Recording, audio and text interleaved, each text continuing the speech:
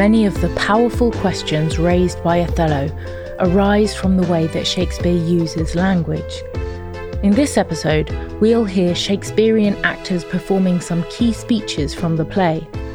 Then we'll hear a discussion of the language and themes of these speeches from Farah Karim Cooper, Head of Higher Education and Research at Shakespeare's Globe and Professor of Shakespeare Studies at King's College London.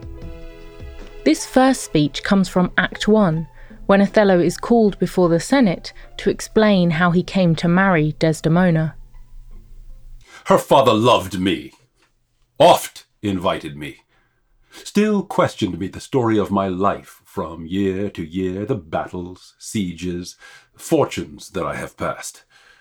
I ran it through even from my boyish days to the very moment that he bade me tell it, wherein I spake of most disastrous chances, of moving accidents by flood and field, of hair's breadth scapes in the imminent deadly breach, of being taken by the insolent foe and sold to slavery, of my redemption thence, and portents in my travailous history, wherein of antres vast and deserts idle, rough quarries, rocks, and hills whose heads touch heaven, it was my hint to speak. Such was the process. And of the cannibals that each other eat, the anthropophagi, and men whose heads do grow beneath their shoulders. This too here would Desdemona seriously incline.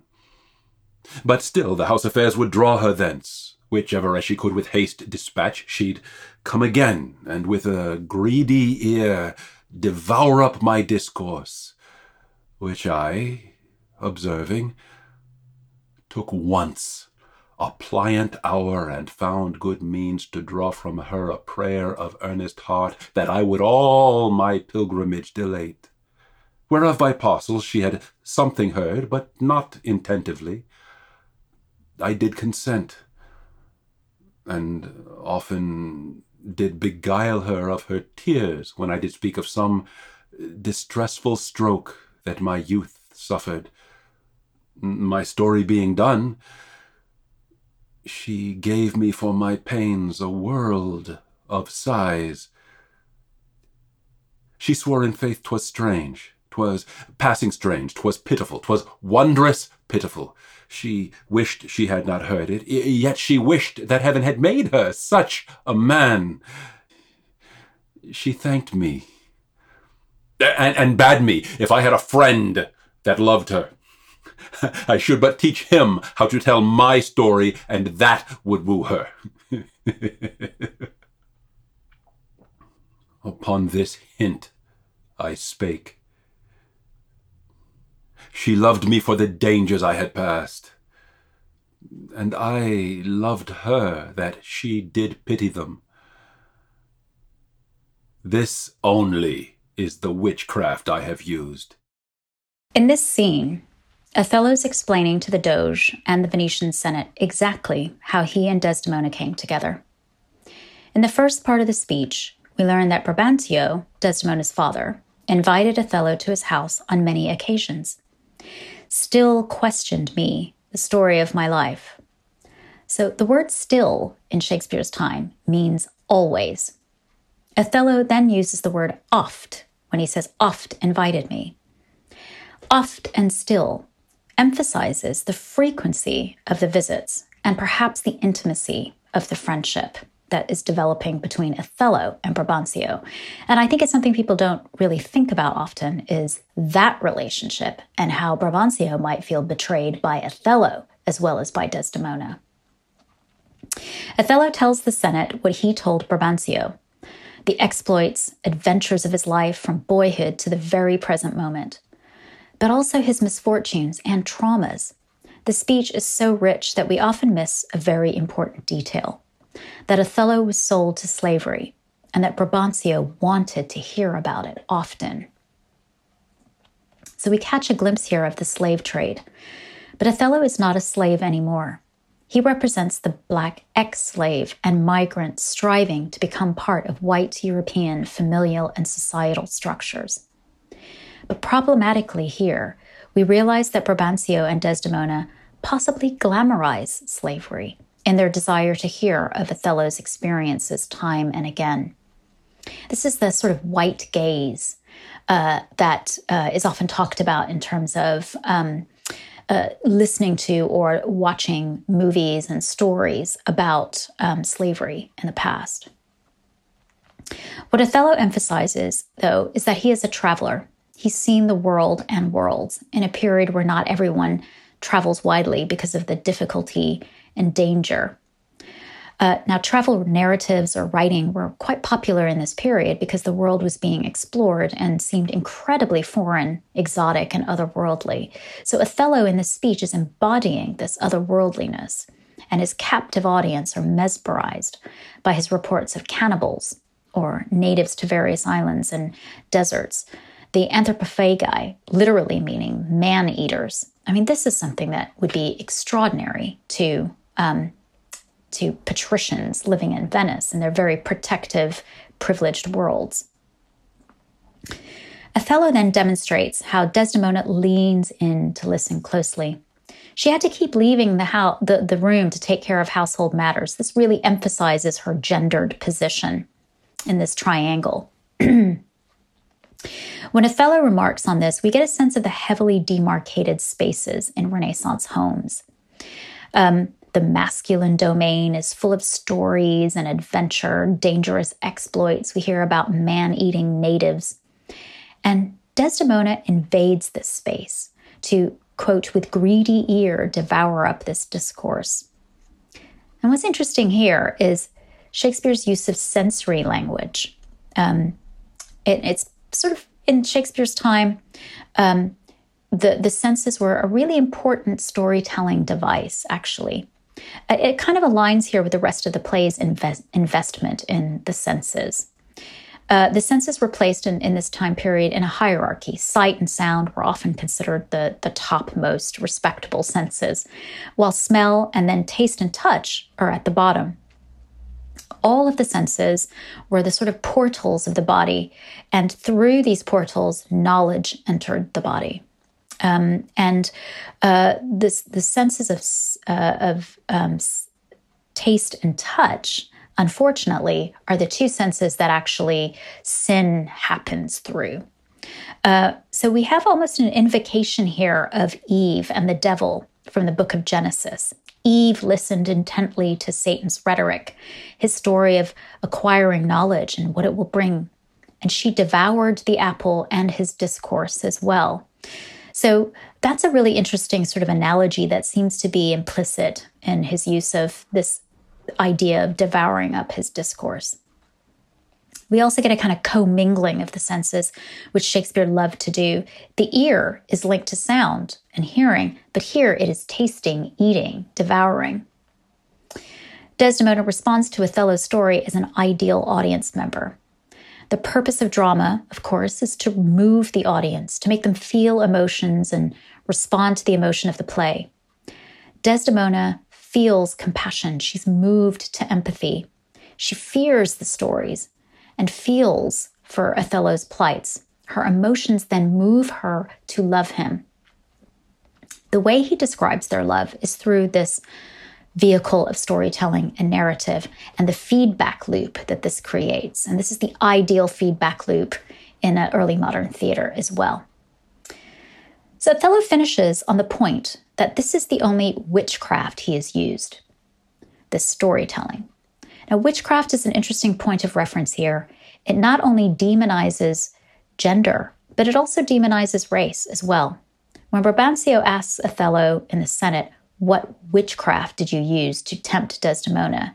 he alludes to the witchcraft lore of the European Renaissance, which insisted that its roots were diabolic, that it was practiced by women and by foreigners. And what many scholars miss here is the racism of the suggestion. Blackness was a color associated with the devil and the diabolic. The devil spawns witches, and witches therefore had supernatural powers that threatened the status quo and that threatened male power. And here, it's white male power. Here, Brabantio is suggesting there's no way Desdemona could fall for a black man of her own accord.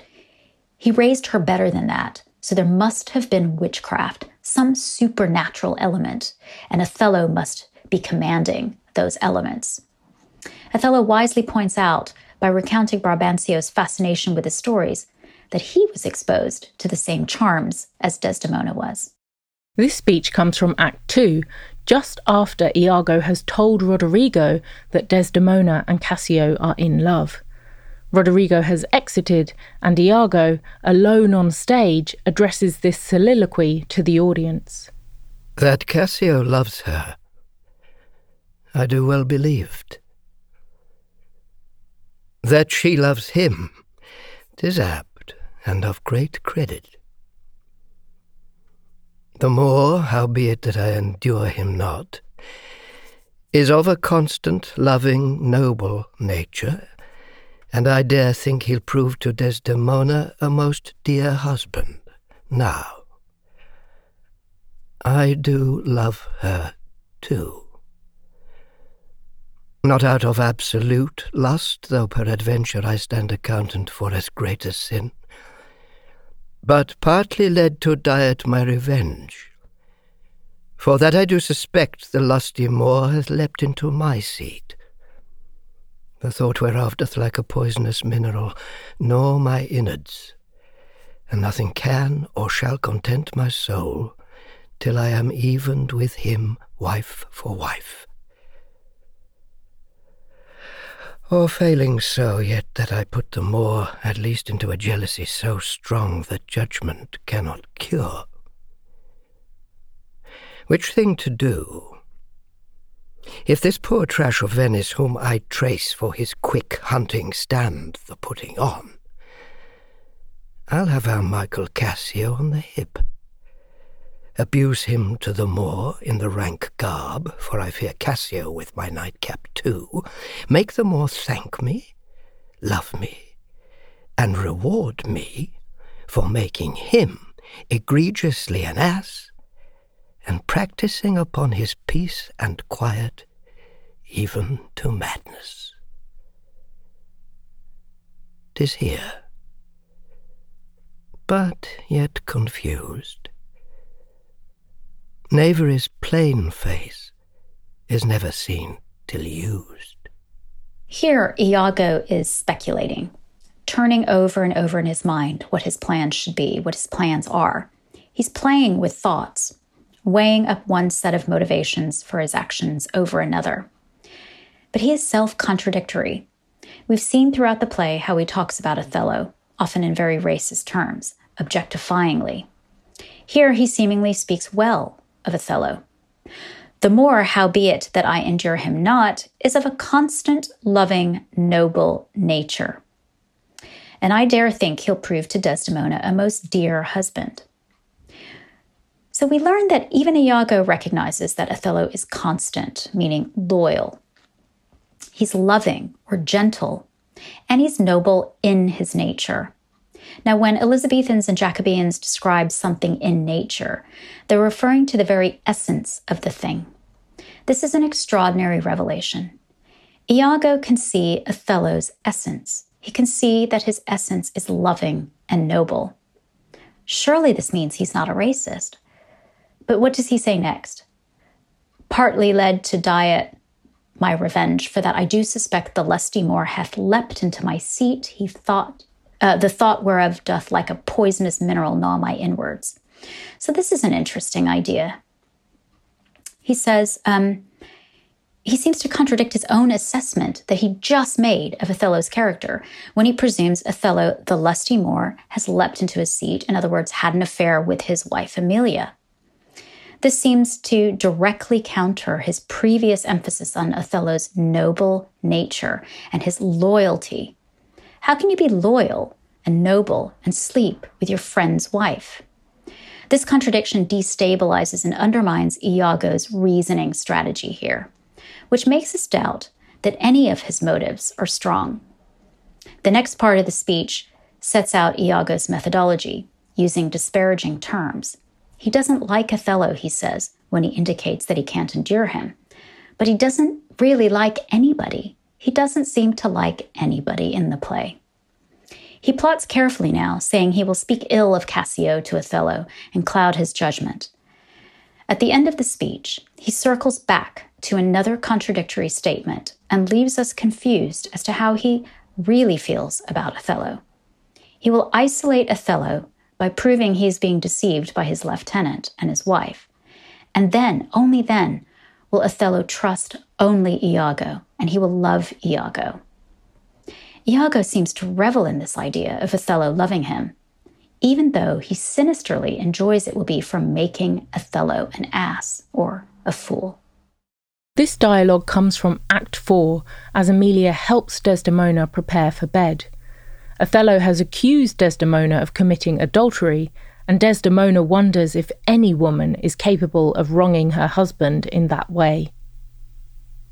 I would not do such a wrong for the whole world.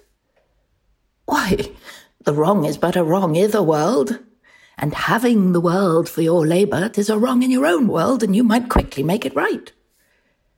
I do not think there is any such woman. Yes, a dozen, and as many to the vantage as would store the worlds they played for. But I do think it is their husbands' faults if wives do fall. Say that they slack their duties and pour our treasures into foreign laps, or else break out in peevish jealousies, throwing restraint upon us, or say they strike us, or scant our former having in despite. Why, we have galls. And though we have some grace, yet have we some revenge.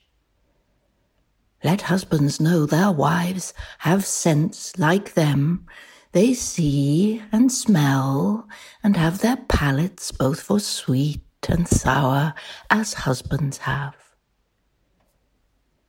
What is it that they do when they change us for others? Is it sport? I think it is.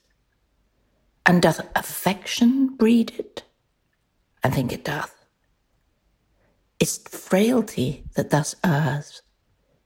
It is so, too, and have not we affections, desires for sport and frailty as men have? Then let them use us well. Else let them know the ills we do, their ills instruct us so. In this intimate scene, Desdemona and her gentlewoman Emilia, who is also Iago's wife, are talking about infidelity. Strikingly, a sort of proto-feminist message emerges from their conversation. Desdemona has said she would not be unfaithful to her husband for all the world. It seems like a rhetorical expression, but Emilia contemplates it literally. She wouldn't cuckold her husband for simple pleasures or individual items like rings and clothes, and these are all very expensive commodities. But she might cheat on him for all the world. Desdemona says it would be wrong, and Emilia's dizzying logic seems to make sense. Why the wrong is but a wrong in the world, and having the world for your labor 'tis a wrong in your own world, and you might quickly make it right. She uses the device of repetition here, repeating world to make the point that the world is what is at stake here. Wrong is repeated 3 times to emphasize the moral nature of the deed that they're actually discussing. But if Desdemona did do this wrong and therefore inherited the world, well, the world would be hers, and she could rewrite the code of morality and make her wrong right. This syllogistic reasoning demonstrates Emilia's wit and also the honest openness that the two women share. Desdemona expresses a sort of naive innocence when she says she cannot imagine there ever being such a woman. You get the sense that Emilia is more worldly wise. She's probably older, full of experience, and therefore cynicism. She is not in a good marriage, so she's bringing that whole experience and frame of reference to the conversation. And as the play unfolds, this becomes even more clear. The rest of the dialogue is Emilia's diatribe about men and her proto-feminist justification for the behavior of women as reflecting the ills done to them. She catalogs these ills, which include beating and cheating. Men get tired of women, so they exchange them for newer, younger models. The sensory imagery is interesting too, which we see a lot of in this play. Here we get taste, used to describe the likenesses between men and women. Women have palates and appetites too. The word and notion of appetite often refers in this period to sexual desire. So actually, this is a very bold feminist ideal in a world like Shakespeare's England, where women were expected to be chaste, silent, and obedient, more docile, and certainly more modest than men were. We have a woman declaring in a public playhouse that women want and like sex too. And why not? This is extraordinary. Our performer for Othello's speech to the Senate was Keith Hamilton Cobb, author of American Moor. American Moor is a play that uses Othello as a lens to think about Shakespeare, about being a black actor, and about the experience of black men in America. The following is Mr. Cobb's reflection on the play Othello. In discussions of Othello, we will need to begin with a play written in England in the year, we believe, of Queen Elizabeth's death. That is to say, 417 years ago. We will need to begin with a play now so far removed from its original colloquial context that nothing remains as relevant other than its depictions of human nature, which are sometimes accurate, other times not so much. Human nature does not evolve. We are currently the same essential animals that we were in the 16th and 17th centuries. We still see ourselves in the behavior of the characters in Shakespeare's plays, which is what allows them to endure. Inarguably, the playwright was extraordinary, and yet genius in and of itself is neither sacrosanct nor infallible. In 1603, as today, one aspect of basic human nature was to allow truth to fall prey to agenda. It is so innate a trait that it is often exhibited inadvertently. Shakespeare need not have been conscious of what his agenda actually was in order to skew perception and presentation towards what was, for any number of reasons, more comfortable for him and his audience alike in the historical moment. Of agendas, he had several. There were financial agendas and political agendas. Surely each of these influenced the other. And there were also agendas of identity, which is to say, most simply, and here I paraphrase Anais Nin, and no doubt countless others, not seeing things as they are, but as we are. Thus, when Shakespeare decided to appropriate a story about an African-descended man, a presence not new but still fairly uncommon in the Elizabethan frame of reference, the result was bound to be rife with inaccuracy and untruth. Othello is a play about an African brown man written by an English white man from a story written by an Italian white man. What could go wrong? Exacerbating the issues, at least for my 21st century sensibilities, even while human nature, the focus of all drama, has gone unchanged, is the superficiality of early modern stagecraft and dramatic writing. I am bound to be pilloried for calling it superficial. Is there a better term, I wonder? All that I actually mean to say is that conventions of drama that were wholly acceptable to early modern audiences require in the present day so huge a suspension of disbelief as to render unwatchable for me much of Shakespearean theater. The ages of scholarship that have inundated the Shakespearean canon have not rectified this problem for me. It is very much like the Old Testament Bible, inasmuch as the original texts in Aramaic and Hebrew were written for a specific people experiencing some specific things at a particular historical moment. More than 1,000 years later, after endless translation and transcription, influenced by multiple agendas and irretrievably removed from original context, there are those who will call it the irrefutable Word of God. Such is the case with Shakespeare's Othello. For all that there is to admire about the intricacies of some of the play's characters, for which the playwright is rightly lauded, Othello began as a bad play, or at least a play that would only reflect its period's early evolving perspectives on love, race, and the ethics surrounding various interpersonal relationships in its society. The plausible thread of its narrative is so frayed and weak that it will not legitimately support the weight of its tragic conclusions. And it has only grown increasingly ridiculous with the distance in time it has traveled from the context of Elizabethan acceptance that it was born into. To sit and read it from some quarto or first folio at the Folger Shakespeare Library is to commune with what it was. To watch it played now, as it was then written, and come away feeling as though one has taken in something of redeeming contemporary cultural value, can only again begin to beg the question of whether what one is seeing is as it is, or as he or she is. More often than not, audiences sitting for contemporary productions of Othello tend to laugh as much as recoil in horror at what was originally intended to be a tragedy, as one would imagine crimes of passion should be. And it bears noting that, for a tragedy, suspiciously, Shakespeare depended in its construction upon several established elements of comedy.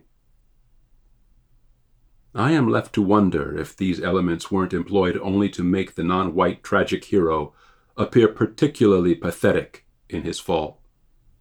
Of course, I have no irrefutable knowledge of the cultural or personal perspective that motivated him in the writing of this play or any other. I cannot indict Shakespeare outright, and I have no desire to. I can, however, point to Leontes, the white king of Sicilia in The Winter's Tale, who suffers no such utter indignities as does Othello for his even less explicable flight of irrational jealousy. Leontes looks upon his wife Hermione, playing hostess to his friend Polixenes, and mayhem immediately ensues. He requires no villainous instigator to incessantly aggravate his jealousies for an entire act. It is drawn from nothing and wreaks havoc, and yet all ultimately live happily ever after. The Winter's Tale is not technically a tragedy, so one may fairly accuse me of comparing apples and oranges. But it is, like Othello, a story drawn from another piece of fiction, with the playwright having license to make of the characters what he pleases. Why did he please to make Othello as ridiculous as he did? I think the least that can be said is that a black other in Elizabethan society would have been an easy mark. Contemplating the laughter, I'm not at all sure that contemporary audiences are buying into Othello's poor depiction of black masculinity. Obliviousness to racial bias in our culture is so deeply endemic that a white audience might hardly find occasion to care. For those who attend the American theater at all anymore, it's equally possible that they might attend a performance of Othello the way I, as a teenager, attended midnight showings of the movie Mommy Dearest, a piece of cinema so exaggerated in its depictions of some of the most aberrant aspects of human behavior as to render it nothing but camp, regardless of any former intention, and an evening's diversion to revel in the outrageous. Whether contemporary productions of Othello are taken seriously by theater makers and audiences or not, they remain for me an anomaly of American theater culture. Why do we do it? Hamlet is a far superior play. So is Romeo and Juliet, for that matter, and the other 50% or so of the canon that anybody attempts to regularly produce. No one produces The Two Noble Kinsmen because it is not a very interesting or a very good play. But somehow, Othello, with all of its utter implausibility, remains in the stageable top 10. I am an African-American male actor, and no one ever asked me to consider any of those other plays in any way and to anywhere near the extent to which Othello has been forced into my consciousness throughout my professional life, not as an aspiration, but as the most plausible option. Life is frightening, and it compels those alive to seek safety. A look back through history will reveal the wrangling of men and women for power, position, and anything that they perceive would create for them a life less frightening. One might need to look closely, as what has come to look to us like simply being alive is really a perpetual striving for life. That striving could be as unremarkable as seeking to secure a daily wage, or as extraordinary as seeking the presidency. but it is all the same striving. People seek purpose to define life for them, because definition is less frightening than the unquantifiable. They seek reasons, but life is largely reasonless. It is as unjust as it is absurd, and we human animals clown about perceiving ourselves to be not only intrinsic to it, but at the very center of it. The more absurd and unjust our world becomes, the more ethically unhinged are the strivings for safety of the human animal in the face of it. The early moderns did that too. Othello does it, and certainly Iago does it. And perhaps to a less obvious extent, so do the four other major characters in the play. Every human actor on the world stage is engaged in this play.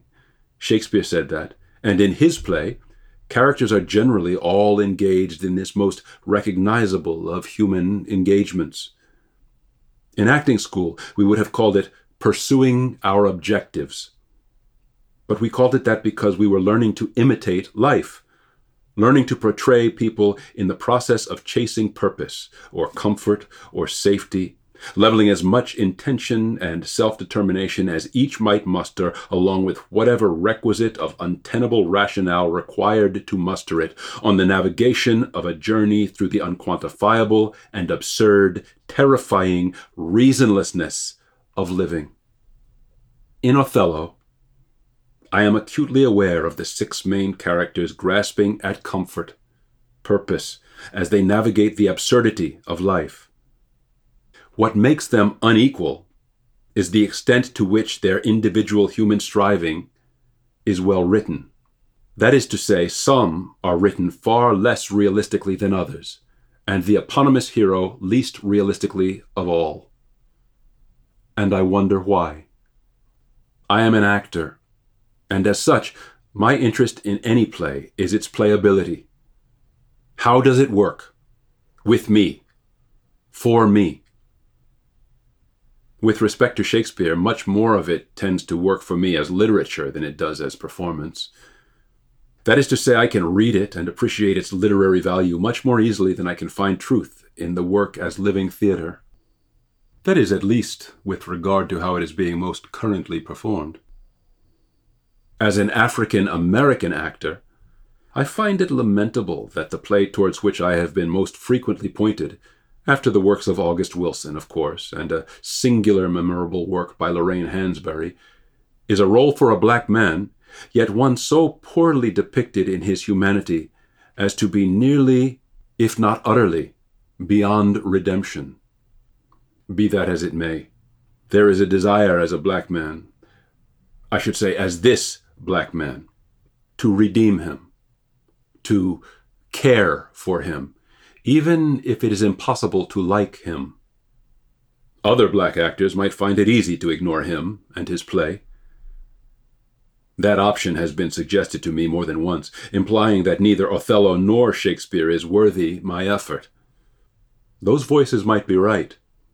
Others still might rise to the playing of him however he is represented on the page and make the best of it. Simply do their jobs, which I find admirable. But if one can neither embrace it nor let it go, the third option might be just to keep seeking for a third option and hope to find some purpose in the pursuit. An actor does not play a villain. He does not play a clown or a dope or a failure. He plays a person in pursuit of positive ends, even if that person is the only one who perceives those ends as positive. Othello is hamstrung in this pursuit by a playwright who does not support him nearly as much as he supports his antagonist. Othello really never stands a chance, though hardly for the reasons that scholars often espouse. He is miswritten, plain and simple. And mine is most likely a lost cause.